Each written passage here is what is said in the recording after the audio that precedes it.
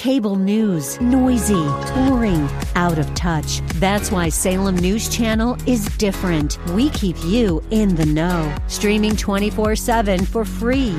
Home to the greatest collection of conservative voices like Dennis Prager, Jay Sekulow, Mike Gallagher, and more. Salem News Channel is unfiltered and unapologetic. Watch anytime, on any screen, at snc.tv and Local Now Channel 525. The Cal Thomas Commentary is brought to you by Values Through Media. Now here's syndicated columnist Cal Thomas. Since I was 18 years old and a copy boy at the NBC News Bureau in Washington, I wanted to be a journalist. I worked then with real reporters with newspaper or wire service backgrounds, watching them not only cover news, but dig out information of use to the public. I saw it not only as a profession, but a high calling. Today's so-called journalism is nothing like that.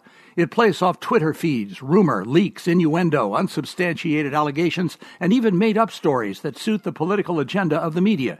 It ought to be an embarrassment, but like so much in our culture, embarrassment has gone the way of the record player. Don't they realize they're contributing to their own demise? Look at the ratings. Look at newspaper subscriptions. They make excuses about the internet, but poll after poll shows a large majority of Americans no longer trust the media. That includes Hollywood, whose people regularly call for more gun control and then load up their pictures with multiple shootings. Media hypocrisy lives, but they don't seem to care. It's a tragedy. I'm Cal Thomas.